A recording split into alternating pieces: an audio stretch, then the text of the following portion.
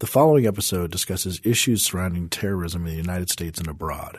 It was recorded before the San Bernardino shootings.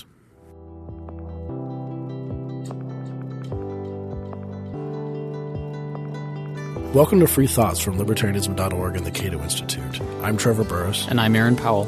Joining us today are co-authors of a new book, Chasing Ghosts, The Policing of Terrorism. John Mueller is a senior fellow at the Cato Institute, and he is a member of the Political Science Department and senior research scientist with the Mershon Center for International Security Studies at Ohio State University. Mark G. Stewart is professor of civil engineering at the University of Newcastle, Australia. Welcome to Free Thoughts, gentlemen. Thank you. Nice to be here. Thanks for having us. Your book kind of begins, as most terrorism discussions begin with 9/11.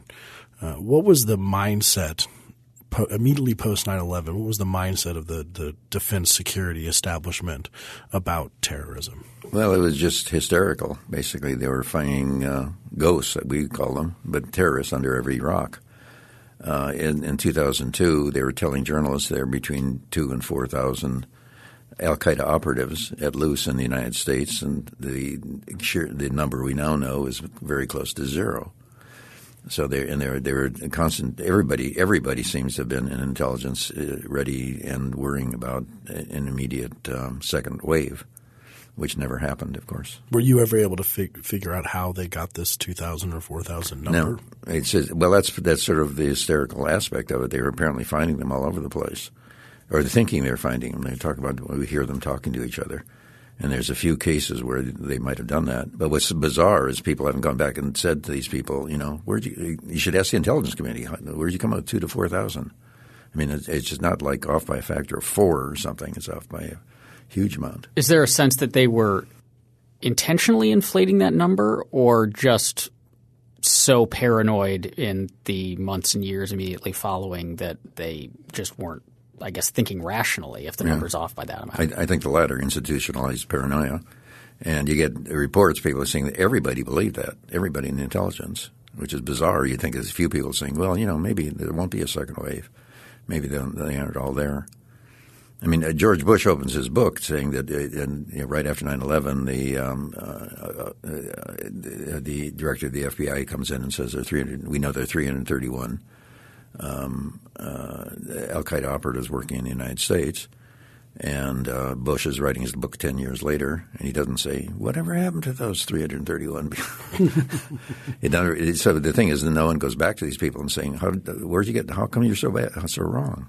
Is the security establishment as such that you could have this kind of swirling misinformation where no one knows where anything actually comes from? Everyone seems to believe that it's 2,000 to 4,000 al-Qaeda operatives because their friend in the next cubicle told them that, and their friend in the next cubicle told them that, and that's just basically the source of the belief is sort of a self-sustaining delusion that they all work off of and they can't gainsay. Yeah, that's a major problem in intelligence. Basically, you're tied into a small number of people who can look at the classified intelligence. The classified intelligence is overwhelming, so that's all you read. That's all they read.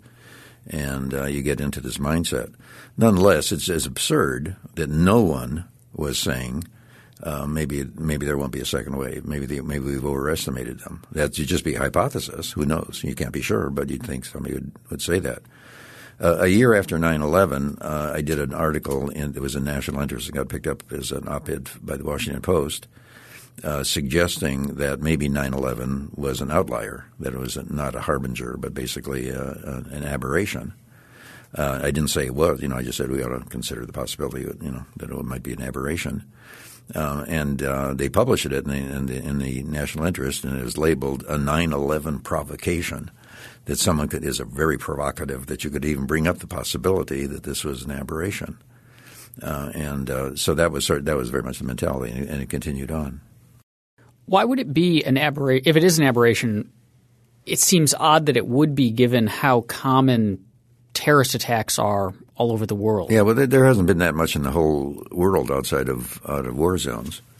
It seems to be there's maybe 200 to 400 people killed each year by Muslim extremist terrorists outside of war zones each year, and that include London and Bali and Mumbai and so forth. So it's not that there's a whole lot of it going on, and there's the countries like Canada or Australia, obviously, that have found virtually none. Yeah, and it seems that this observation is never really made publicly. I mean, I think the politicians don't really like to think about that. They just want to think about what might happen next rather than actually what is happening and what does the data actually show us and what's the evidence.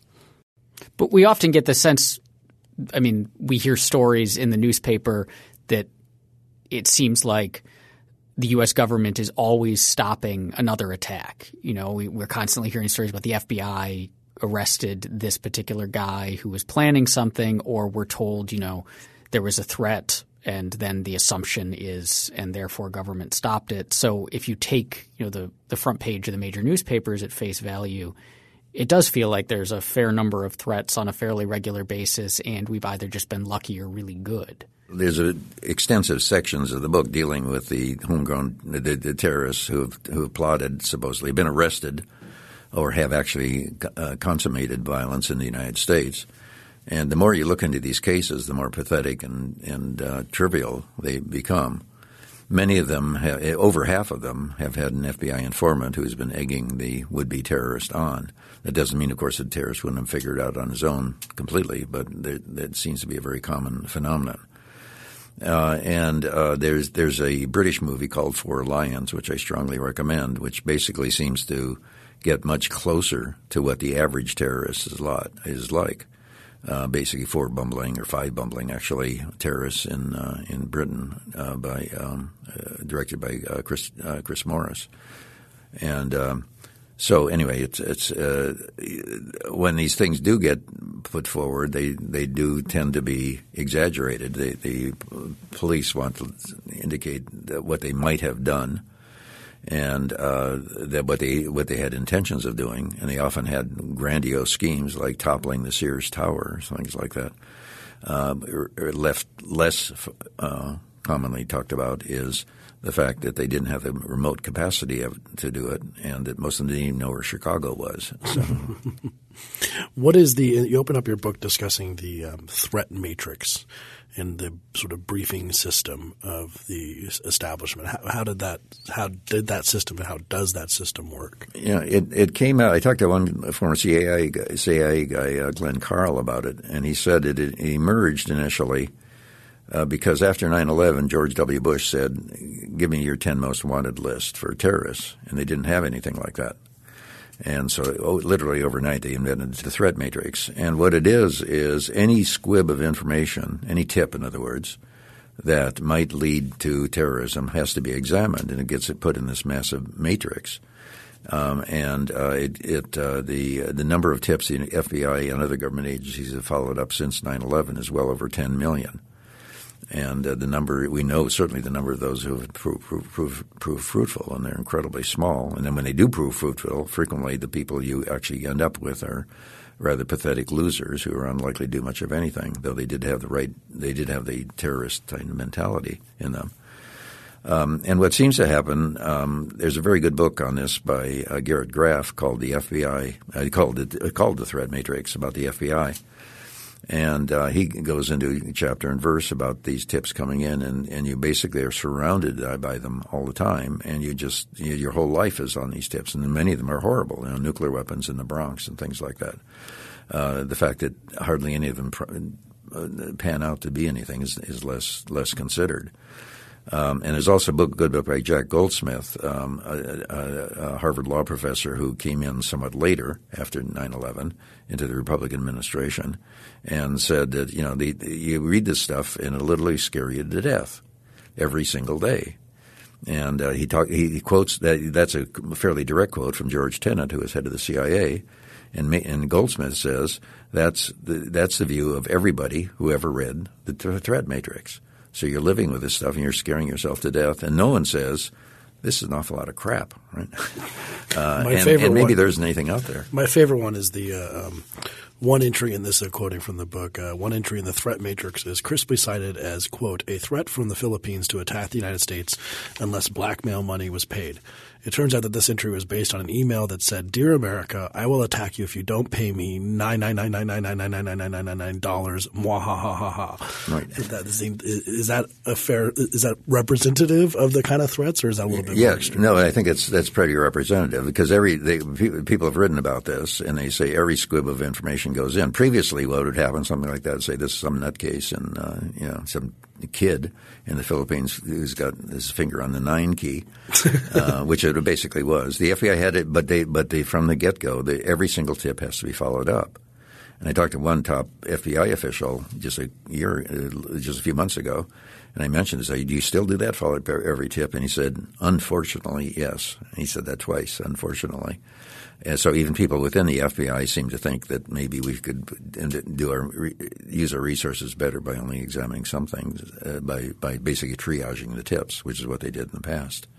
But everything gets followed up, and many of them are bizarre. Very, very common is people sending in tips because they're trying to get even with somebody.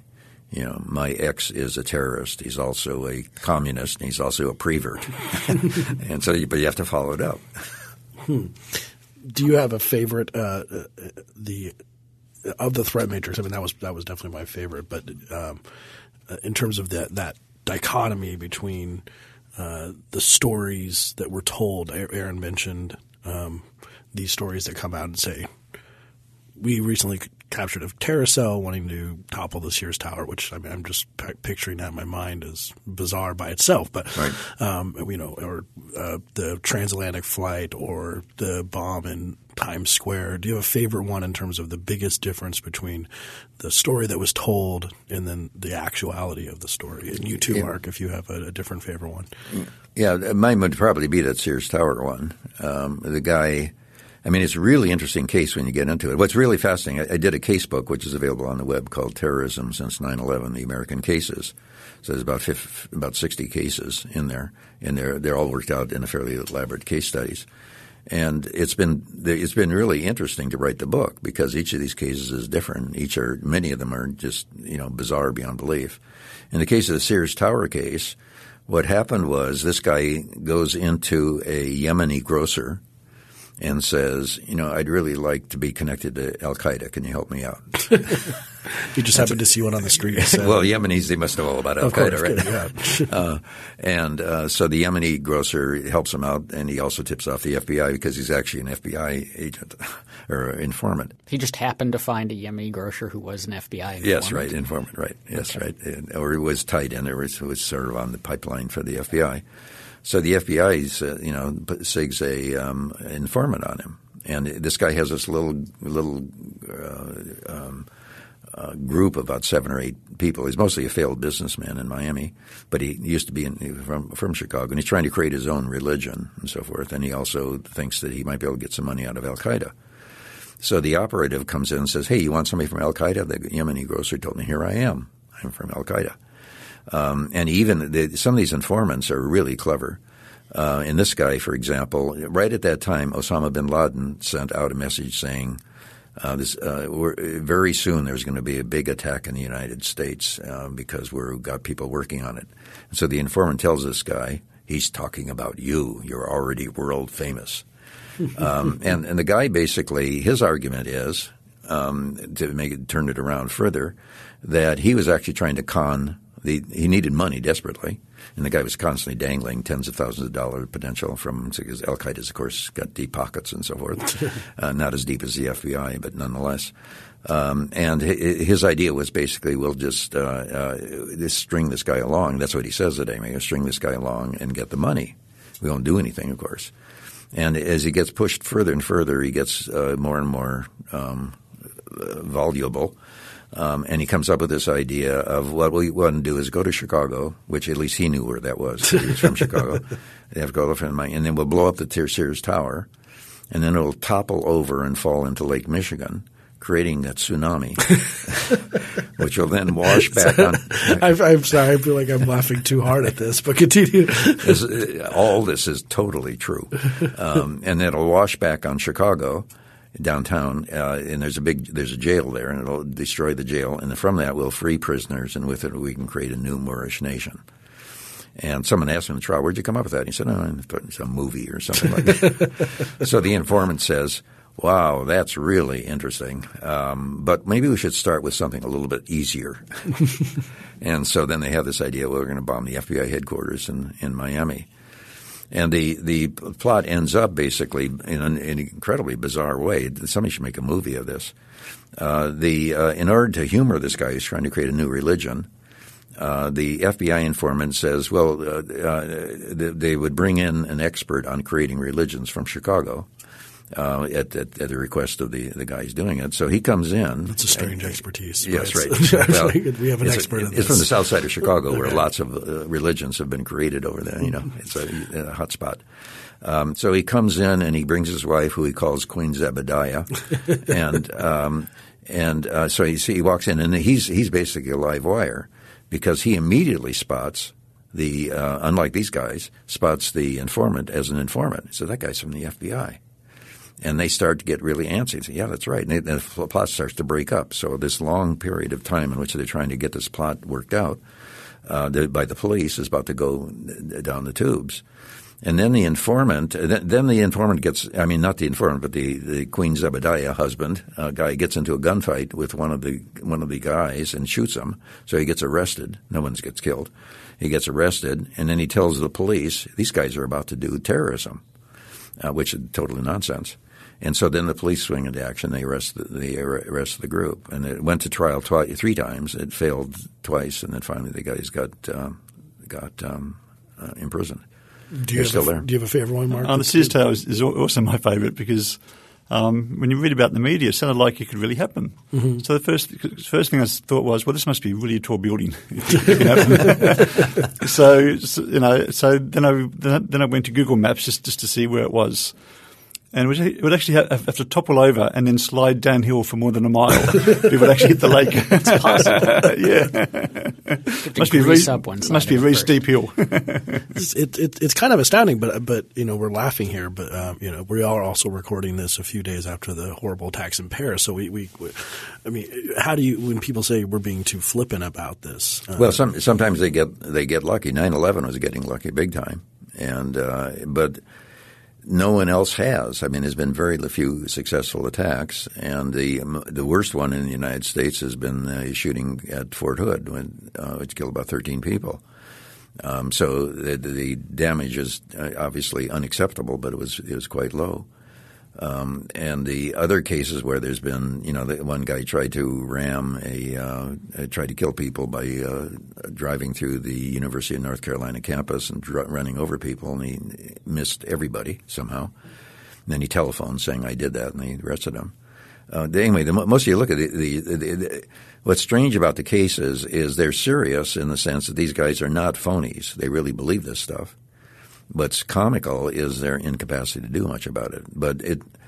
And if you look at them all and say, if all these guys had succeeded in what they're doing, I mean, what they're practically capable of doing, which would not include taking down the Sears Tower, but if they were capable of doing something, how much damage would be done? And it's likely pretty small because they're just not very competent. But sometimes you get lucky. 9/11 they got lucky, and of course in the Paris thing. The Paris thing is also, if the information is not very fully out yet, but it looks like a guy who'd set up several other terrorist attacks in Europe, all of which were abysmally failures. So finally he got it right, tragically, and put together this plot. If the current news reporting is correct on that, again, this incompetence seems odd given, so maybe toppling the Sears Tower is really hard, but getting a gun and shooting up a lot of people seems to be, just based on the last few years, something that Americans are pretty good at. Yes. And so why – is even that beyond the capacity of these people? And if so, why are they so bad at it? Well, it's obviously some of these school shootings and so forth have killed far more people, and they're just by kids than all the terrorist plots. Many of them have visions about getting guns and shooting people. Some of them have actually had experience with guns. Many of them have not. Most of them have angled their way more toward explosives because they think that's more – I don't know why, because it's much more difficult to do. And they also get tied in with the FBI informants. So that there's one guy in Baltimore, for example, who emailed or posted on Facebook that he wanted to do jihad, and he wanted to he needed help. He needed help. So he gets 3 messages. The first is from somebody telling him to stuff it. The second is from somebody trying to convince him not to do it. And the third is from an FBI informant and says, I just happen to have this car bomb in my garage, and maybe we can work together. And we can make beautiful terrorist music together. So they get connected. And, of course, the guy eventually does try to use the car bomb, but does not. But obviously it's a dud, and he gets arrested. So in their case, you got this guy, it's kind of it's funny in a way, but it's also dangerous in the sense this guy really did push the button, which he thought would blow up, in this case, a military recruiting station. So they're serious in that sense, most of them. But their capacity is very limited. He never in a million years would have been able to put together a bomb on his own. Have the number of threats or plots or stated intention to blow things up gone up as social media use has climbed? So you mentioned this guy just put it out on Facebook asking for help, and one of the things that Facebook and Twitter and other social media sites do is make it much easier to broadcast threats. Make it much easier to have conversations with other people all over the place. And so young men, especially angry young men, often have these rich fantasy lives about their own capacity and these elaborate plans that they're going to put together and whatever else. And so has social media – has it grown with that? And what portion of the threats that, say, the FBI is monitoring are people spouting off on Twitter? Twitter didn't even exist not very long ago. And there's been 3 or 4 different studies of this, academic studies, and they basically conclude that this social media stuff is to the benefit of the police overall. Communications, they like this guy in Baltimore. They're able to pick up people, find people, and use the evidence. It must be about a third of the cases involve some sort of social media. It doesn't have to be Facebook. It'd be just having a website, which frequently they would be able to put together, and they spout their views, which is perfectly legal, obviously, to spout your view. But then the implication is maybe they actually do something, and then the FBI follows up. Yeah, and it's also been as John says, it's been a big help to the police services in Australia. Quite regularly, the Australian Federal Police will pick up Australian nationals who are at the airport about to catch a flight to fight ISIS. Because they were told all their friends that they're going, and what because I think it's a good thing, and so they're happy to tell their friends, and obviously the police can actually tap into that information as well. Yeah, so they didn't even have to talk to the friends; they just catch it in the electrons as going through the air. And this is open. This is open. This is not spying. Anybody can look into Facebook. It's not a restricted thing particularly. Again, the bumbling. Yeah. So I've talked to people who have said – so I've talked to some people who've worked in the government of the more conservative bent, and they have said to me when I've criticized our terrorism policy, they've said, you don't know what it's like to see the threats that are facing this country, and until you do, you can't really have. So that's one version. And then on the same page, some people say, well, why do presidents – post-election, they often change their rhetoric from being maybe somewhat less attacking on terrorists or saying this maybe more is a different more civil libertarian. But then when they get into office, they stop that, and someone says, well, it's because they see. Then they get the secret folder, so they see what's really going on, and so that's another explanation for this. And then another one is you wouldn't be thinking about Obama, would you? Well, exactly. And then another one is sort of the Dick Cheney explanation that we haven't had a terrorist attack because the intelligence establishment has thwarted tons and tons of these. Now, we've addressed a bunch of this. Now, it seems one of those 3 seems to be a more common opinion amongst – I don't know if it's scholars, if it's more common among scholars, but amongst the defense establishment for the explanation for terrorist attack. Yours is just that the simplest one. It's not that common. It's hard to do, and they're kind of idiots. That's probably a pretty good summary. Well, I think that it's actually easy to do. And that was touched on before. I mean, if people really wanted to do harm, they could do so, with guns, with cars, like what happens in Israel. You just drive down a bus stop or tram stop or something. So the fact that it isn't happening sort of suggests to us that maybe there aren't many people out there who really wish us harm. No. Because if they wanted to, they could do it pretty easily. Now, how do people react to that thesis, though? I mean, in the defense establishment and in the scholarship, how do the scholars line up on this? Your first issue about them seeing all these threats, and that's exactly what the threat matrix is. Yeah. You see all the threats, and the question is, no one is saying, this is a lot of garbage. Or even 10, it says, even if half of them are wrong, it's scary. Well, come on, they haven't been anywhere near half that have led to anything. And that quantitative issue basically doesn't even come up. Overall, they get this institutionalized paranoia. So when they're talking about all this stuff, it's like that. What we tried to do is actually sort that out. What you have is, first of all, the disclosed plots. These are the ones we know about because they've been arrested in their court cases, or like the guy at Fort Hood, he actually did shoot somebody. Then you get basically the idea that there are these plots that are not out there, that are out there, but they've been stopped. And if there are any, but they didn't get arrested. And the question is, if there's real plots, why weren't they arrested? And I've talked to two people. One is Glenn Carl, and also working with the CIA is Mark Sageman. And they just basically say there aren't any of those. They're not there. If I can use the phrase, Glenn Carl says that, who used to be in charge of net threat assessment at the CIA when he was employed there, says it's bullshit, bullshit, bullshit. So that's either 3 words or 2, depending on how you look at it. And I asked him, can I use that? And he said, yes, yes, yes. So then what happens is they do find a lot of little teeny plots that are just beginning. And they also close them out frequently by arresting on something else. There isn't enough to arrest them on terrorism charges, essentially. But they did check bouncing and or immigration violations. And so they do send these people out of the country if they're immigration violations, or give them short prison prison sentences because for, forging driver's license or something like that. So there's a group like that, but those plots are even more embryonic than the ones that have come to trial, because if they weren't embryonic, they would have come to trial because they would arrest them on terrorism charges.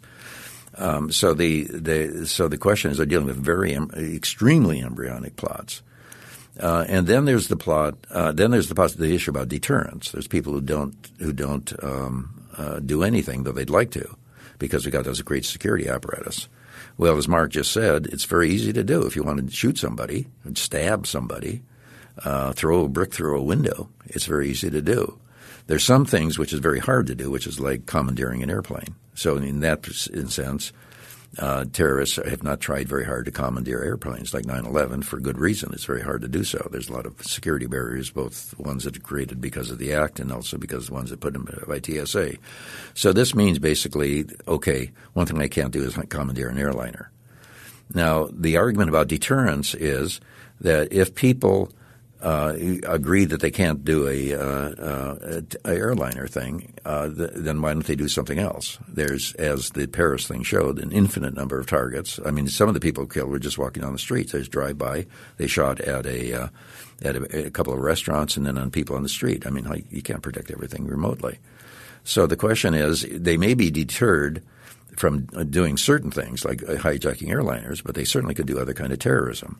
So the implication of this whole line of reasoning about terrorism, about deterrence, is that a terrorist says, I want to be a terrorist. What do I want to do? I think I want to blow up an airliner. And then they think about it. That's really hard to do. Okay, I won't be a terrorist. If that's what your idea of a dedicated terrorist is, namely he can't get his super prize, and therefore he's not going to become a terrorist. What kind of a terrorist is that? I mean, it doesn't show you exactly a whole lot of dedication. So the deterrence argument makes sense in the sense that certain things are off limits. Also, many of them would like to shoot up military bases because their main motivation is basically from hostility to American foreign policy, and that's really hard to do because military bases are not exactly easy targets. Yeah, that'd be the last base I want to shoot up. Right. Yeah. Right. Yeah. Though they still look at it. Obviously, they do. Do that. Yeah. So essentially, the deterrence thing, they may be deterred from attacking certain targets, but if they are deterred from all terrorism, which is is very easy to do, because they can't get certain targets, it's hard to see how they're really dedicated terrorists. But that seems really bizarre because someone who really does want to blow up a plane and then thinks they can. I was a little confused by your deterrence thing. Wouldn't they then go into the shooting? I mean, yeah, that's right. That's what they would do. Yeah. Okay. Yeah, so they would be deterred from a certain target, but they shouldn't deter them from doing terrorism. So we should see a lot more shootings almost, and we don't. So that's interesting. Yeah. Now, what about? Of course, everyone here is thinking listening. Small probability, high cost. I mean, standard nuclear weapons. This has been a problem. It's talked about consistently. People thought this would – one Harvard professor you quote said that he pretty much thought it was a certainty that this would happen. So there are bumbling idiots, all that's okay. But this is the one guy is all it takes for a nuke to be in Central Park, and then it's just game over at that point. Well, I'm sure it'd be game over. But I did another book called Atomic Obsession, which is somewhat summarized in the Chasing Ghosts book. These guys have had difficulty putting together bombs. And so, for example, the marathon bombs in Boston, two bombs went off and killed 3 people in a crowded area. So they finally actually got a bomb to go off, but it wasn't exactly terribly lethal.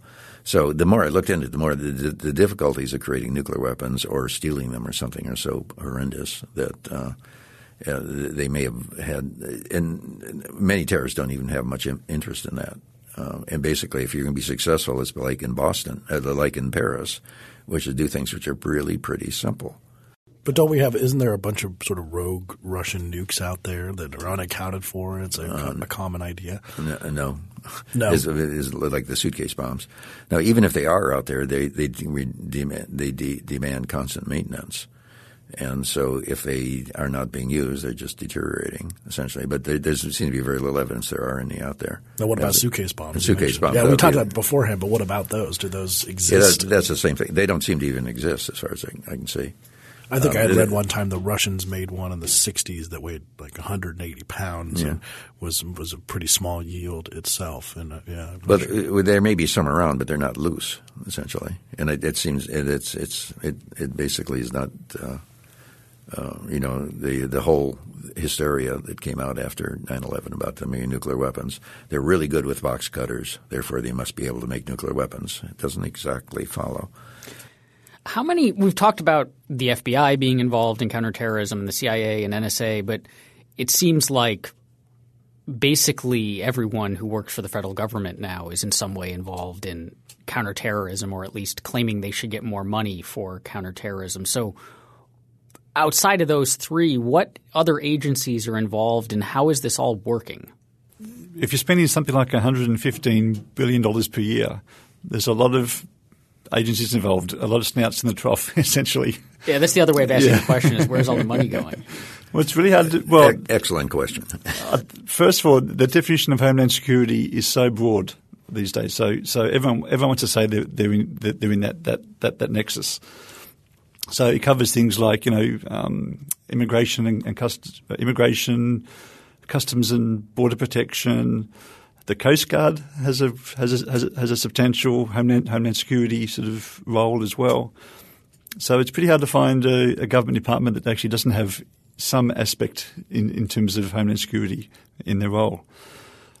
And that's part of the issue, is that there's a lot of money being spent in agencies that really don't have much expertise or much really capability in that area as well. I mean, if you take the FBI has a budget of something like $3 billion for counterterrorism. That's about 3% of the total federal spend, essentially. They're a fairly competent agency. They tend to be they're the lead agency for counterterrorism in the United States. They're responsible for most of the convictions and everything else. So even we wonder, where does the other 97% go and what are they really achieving? You tell them about the local police too. Yeah, local police budgets on homeland security is no more than about 1 or 2% of the total police spend.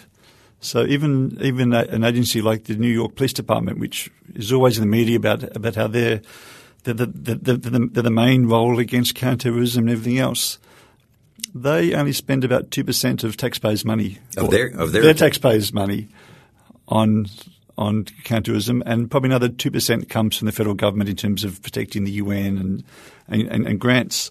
Does that indicate how much of a problem they think it is? Do you exactly? Think? So actually, because most police departments are funded by local taxpayers, and it sort of shows that local taxpayers are more concerned about crime and traffic and much more mundane issues than actually terrorism. But if the federal government says we'll give you this money to chase terrorists, they're perfectly willing to accept it. Well, do we have this is my exactly taxpayers from other money from other brothers. In Eisenhower's speech, he warned about the military-industrial complex, and he was at the height of the Cold War and the actual sort of traditional nation-state model. Do we have like a terrorism-industrial complex? I mean, mixed in with the military since 9/11? Yeah, and I've called it the terrorism industry. And they're trying to get the money. But the Eisenhower thing is really interesting in many respects because Eisenhower really believed correctly that, as it turned out, that the Soviet Union was not likely to strike the United States. It basically didn't want another war with or without nuclear weapons. And he was appalled at how much money is being spent on defense. And what he didn't say was the threat isn't really that big. We don't have to spend that much money, which would be totally true as far as I'm concerned, and I think as far as he is concerned.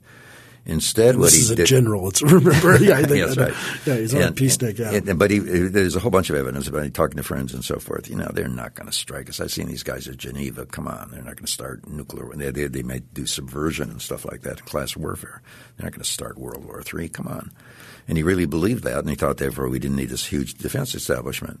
But instead of saying that publicly, what he did say was that it's all basically done through the influence, wanted or unwanted, of the military-industrial complex. So what he did was he attacked the messenger, the people profiting from it, but not their premise. And they say, yeah, but the Russians are going to attack any minute now. And if the Russians are going to attack any minute now, then you say we've got to spend a lot of money on that. And so if you accept the premise, you're dead. Basically, the money's going to go. And the same thing is happening with terrorism now, because what we try to do is say the threat is really very limited, not zero, but limited. So when Cheney says these measures have saved hundreds of thousands of lives, and the ACLU says, well, yeah, but they've invaded our privacy. People say, well, wait a minute, invading privacy versus hundreds of thousands of lives, you don't have much of an argument. And the people attacking the NSA, for example, and other intelligence things, they basically keep saying legalistic arguments, the Fourth Amendment and so forth. Is it reasonable seizure? This is search and seizure. Well, if the search and seizure saves thousands of lives, most people are going to say that proves that it was reasonable. It's not an abstract thing, and you have to attack that argument. You can't just let Cheney say 100,000 people have been killed, lives have been saved, and they basically rarely do it. And then it becomes an irrelevant argument. It's basically about something you have to go after, like Eisenhower, attacking the military-industrial complex, but not its premise. So the military-industrial complex in the Cold War and afterwards, we can see the incentives. We can see how these companies were making money. Like, you inflate this threat and then, that means we need to build a lot of planes and a lot of tanks and a lot of missiles and all sorts of other equipment. But for terrorism, who is profiting off of this and what are they selling? And what are they trying to convince us to buy more of? Well, anything that the market will bear.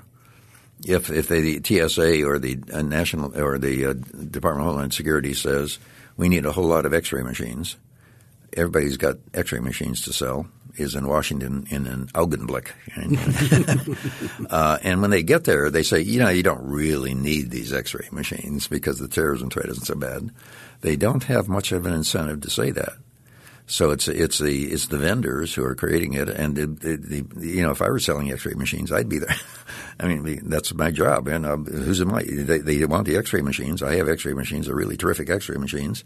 And who am I to tell them? That we don't. That's their problem. They think there's a need, so we'll supply the need. It's capitalism working, perfectly. Well, I mean, with the government. So Right, it's forced money. Particularly if it's government money and it's free. So when local police departments, when they're offered free money from the federal government, they say, we wouldn't mind an armoured vehicle. That could be quite handy. Maybe you never know.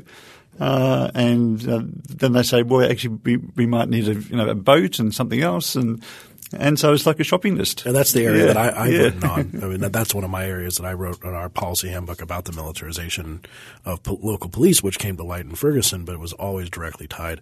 I mean, first it was the drug war, and then it was terrorism. Yeah, their job is to suck as much money out of the federal government as they can. Same with mayors, of course. And Mayor Bloomberg, frequently when he comes up with a case, twice, in fact, he came up with cases which are the culprits were so trivial that even the FBI wasn't interested in them.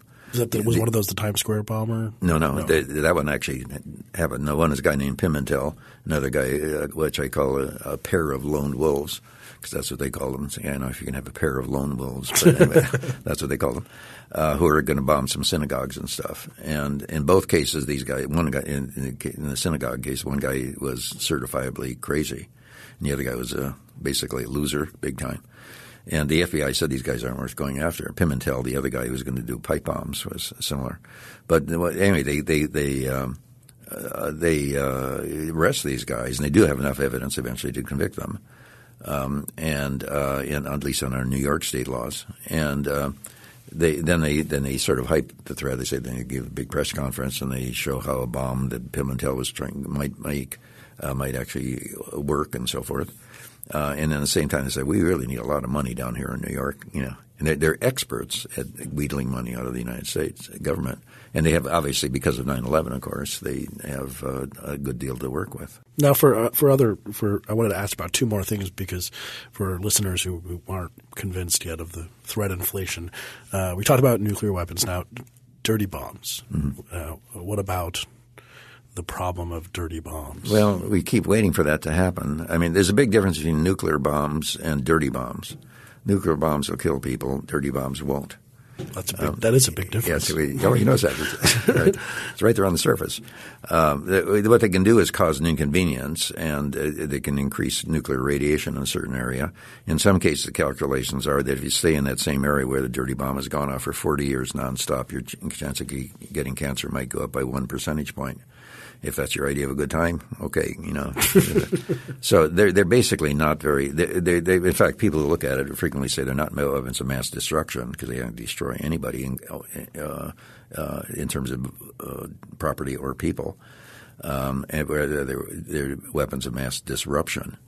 That if you have an area which has elevated radiation risk, and we have extremely conservative standards about that, you might have to evacuate it, and that would be really costly. And the cleanup would take forever because the cleanup has to go down to super, super clean standards. I had heard that if you put a dirty bomb in Central Park, most people, I mean, maybe depending on how it was made, but it's easy to die from making them too if you're trying to get that much concentrated material. But because I'm from Denver, I have a higher level of radiation because I'm from Denver. So it would be most people would get about the level of radiation that I got from living in Denver. And that's another really fascinating thing in your book. You discuss Jose Padilla, arrested in 2002, this is quoting, who apparently mused at one point about creating a dirty bomb, a device that would disperse radiation or even possibly an atomic one. His idea about isotope separation was to put uranium into a pail and then to make himself into a human centrifuge by swinging the pail around in great arcs.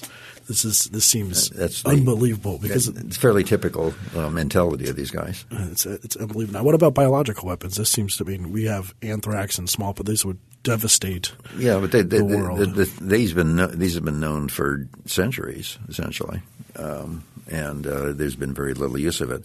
The problem is they're very hard to control and they're very often very unstable. Anthrax spores do last a long time, but most of them don't. The effect can be massively reduced by having just some wind in the area. So, and the military hates them because they're so hard to control, and they also contaminate the area they're in. And terrorists seem to. I mean, the case with Aum Shinrikyo, for example, is a really good case. This is a millennial cult in Japan that decided it wanted to blow up the world or something, Armageddon, whatever. And so they first tried to get nuclear weapons. They even bought or leased a uranium mine in Australia, for example, and they couldn't get off first base on that. So then they went to biological weapons, and they actually worked on some and even set some off a couple times. The weapons were let off. Not only did they not do any damage, but no one even noticed, which has got to be really deflating if you're a terrorist. And in fact, the head of Aum Shinrikyo said all this stuff about biological weapons is disinformation coming out of the CIA. They want us to work on biological weapons because they're so difficult. And then they moved eventually to chemical weapons and had great difficulties with that, and then finally set off a few very crudely in the subway in an enclosed area in Japan, killed a few people, and then were arrested and then finally closed down. So the difficulties are very high. If you want to be a terrorist, some terrorists have said, keep it simple. Use things you know how you're doing. And that's why if there's a scary thing about particularly about Mumbai or about the Kenya attack, and particularly now with Paris, it's that relatively simple, easy to manage. You don't have to have a lot of training or leadership or anything else. It can be pretty spontaneous, and it can be improvised as you go along, and doesn't take advanced technology. You just have to have a gun, or it can be a knife or something else, and know how to use it. And it doesn't take a lot of training. You're not trying to shoot, careful targets or anything. You're just trying to kill people or have people walking along the street. It's not rocket science. So given that terrorism is, we've been talking about the threat is overblown, but there still is a threat. There are clearly people out there who would like to kill Westerners if they could. What would an alternative, much more effective and efficient way to fight this threat look like? That's a very good question. Well, I suppose the first thing to think about is actually what are the risks of terrorism, and then how that and how's that compared to other hazards that we're exposed to. Then that gives us the basis for actually, do we need to invest in this area, or maybe should we invest, in tornado shelters or flood levees or some other way that can save lives. So the risk of being killed by terrorists in the United States over the last 30, 40 years, including 9/11, is about 1 in 4 million. In Australia, it's about 1 in 7 million. Per year. If you look at in the United States post 9/11, the risk of being killed is 1 in 110 million. They're very low numbers. If you're looking at aviation security, the risk of being an airline passenger that gets killed and a flight that's either hijacked or blown up is about 1 in 90 million. 1 in 90 million. Or in other words, you have to fly every day for 68,000 years before you be involved in any sort of terrorist incident at a plane or airport. And yet we never hear these sort of facts discussed openly at all. John and I go to a lot of security conferences, and quite often the byline is risk management, security risk management. Risk-based. Everything's risk-based. And we are the only speakers who start the talk by saying, these are the numbers. This is the basis for a discussion. Now, maybe you're happy with these numbers. Maybe you think they're too high. Right? If you think they're too high, why do you think they're too high? And then what can be done about it? Or maybe you think that there might be something that we can tolerate. You don't accept a risk. No one likes to accept any risk. But there's a large amount of research and consensus in terms of low probability, high consequence events with nuclear power, medical technologies, environmental pollution, where difficult choices have to be made about, where do we invest the resources and funds to maximise the life-saving potential of any regulation. And we just don't see that debate happening at all. So, yeah, and that's really absurd. It should be, because basically if you want to put seatbelts in the back seat of a car, you have to explain how many lives it's going to save. And what's the cost. And that's not being done for terrorism. So we have that debate in other areas, like with cars, and people Absolutely. are really And perfectly medicine. willing to admit, so you can say, well, if we wanted to cut down auto accidents, we could force everyone to drive 5 miles an hour. And people are like, well, it's not worth that in order to prevent these things. But it does seem like there's something different about a terrorist threat versus a car accident, or the threat of hurricanes if you live in certain parts of the country, or other kinds of risky activities you can engage in, and that's that there's an agency behind it. Like terrorism is scarier because it's another person who wants to do us harm, and it's not the kind of individual personalized harm of like, oh, my ex-spouse may get mad and attack me, but there are people out there who want to hurt a lot of us indiscriminately, and that's legitimately potentially terrifying in a way that the threat of earthquakes or car accidents is not. Is there something to that, and does that difference in the nature of the threat, should that factor into the way we approach preventing it? Well, I wanted to actually add to that too, because we have people who shoot people, obviously too much in America in bad situations, but they don't have in their mind hating America or hating us for our freedoms, or these sort of like things that people say that the terrorists want, or wanting to destroy America. There are people who kill people, but that's not their goal. They're just psychotic. So we don't worry about that. But then if you do the same thing, but you have something in your mind that's different, it's somehow worse. So it kind of dovetails off of Aaron's question. Yeah, that's a really good point. Yes, terrorism arises, it exposes so many emotions and risk aversion, particularly. But then so does like nuclear energy. And so there's been a large amount of debate over the last 40 years in the US. There's a debate in Australia at the moment and elsewhere about where do you put a nuclear power station? What are the risks of something going wrong? How do you safeguard it? Who pays? Who benefits? Local jobs versus the risks. And there's public meetings, and it's very controversial, and people get angry, and they take different sides. But it's all done in an open, transparent manner. No one's trying to hide anything, and so you really have a mature debate about it. You might not agree with the outcome. So terrorism should be treated in a similar aspect. Sure, there are things that make it unique, but there are aspects that are very similar to other highly emotive public policy decisions out there. And I suppose, the work in our book is really trying to say, well, this is a framework that's been used for other emotive issues. And if you apply this same framework for terrorism, this is sort of where it tries to lead us. And particularly when it comes to risk aversion, I can be risk averse. I can decide I don't want to climb a mountain because I just don't think or go skiing. Well, I can't ski, but anyway. Back in Australia. So, but governments, they don't need to be quite as pessimistic when they're spending public money. So, if there's a way that you're guaranteed to save X number of lives by investing in tornado shelters, rather than maybe only saving a couple of lives, maybe for some new counterterrorism policy, then they should pick the tornado shelters. Now, they may be concerned about how that looks in terms of their politics and their electoral chances, but that's not what they're really meant to do.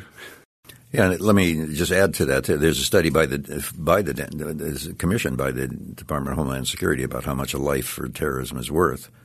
Which other agencies do all the time. Yeah, all the time, right. How much is life worth? It's not an infinite save one life is not an infinite good.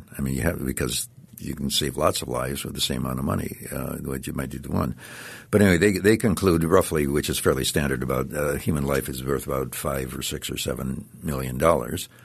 And they suggest that to add to that, because of terrorism proposes exactly what you've been talking about, special anxieties and so forth, that it be doubled. So it's like $14 million per life or 15. So you can do that, and we do that. We also it's a little bit tricky because some terrorist attacks, like 9/11 or like the French case, really create a huge amount of anxiety. But the shootings at Fort Hood, the worst attack in the United States since 9/11, it's hard to see that people got very anxious. There's definite costs. Obviously, some people were killed and property damage, but it didn't cause people not to go to Texas because they're afraid of being shot or anything, and it didn't create a lot of anxiety. So what we usually prefer to do is look at certain kinds of attacks that seem to have some of them have basically look at them individually. This seems to have a fair amount of this emotional impact, and others don't, and to deal with it in those terms. So you can include it. What you can't do is simply say life is infinitely valuable, and you have to. But no one, physicians, prescribing things, there's a small chance they give you this vaccination will kill you. And they tell you that, and so that kind of calculation is there, should be there, and is very important. And the fact that no one talks about acceptable risk is bizarre. The only time we found really a public discussion of acceptable risk is by John Pistol when he was head of the Transportation Security Administration. And they were calculating that they were trying to put in these scanners that had X-rays in them, and the X-rays could give you cancer. So they had it checked out and said, "Can I give you cancer?" And he said, "No, it's perfectly safe. It's not perfectly safe." He said, "Acceptably safe." Because we've looked at it very carefully, and you had experts at MIT and so forth look at it, and they say the risk is perfectly okay. So Mark basically looked. It's pretty straightforward to figure out what the risk is because you know what the dose is, and there's standards things that are also extremely conservative, but they're out there and they're accepted by the Nuclear Regulatory Agency and the government agencies. And so, what's the chance of getting cancer from a single scan? And it comes out to be 1 in 60 million. Well, then, as Mark pointed out, what's your chance of being killed by a terrorist? It's 1 in 90 million. And if 1 in 60 million is acceptable risk, why isn't 1 in 90 million acceptable? But that's with – I mean, the idea is that it's 1 in 90 million when you have scanners in airports. Yeah, it's lower if you didn't have scanners in airports. It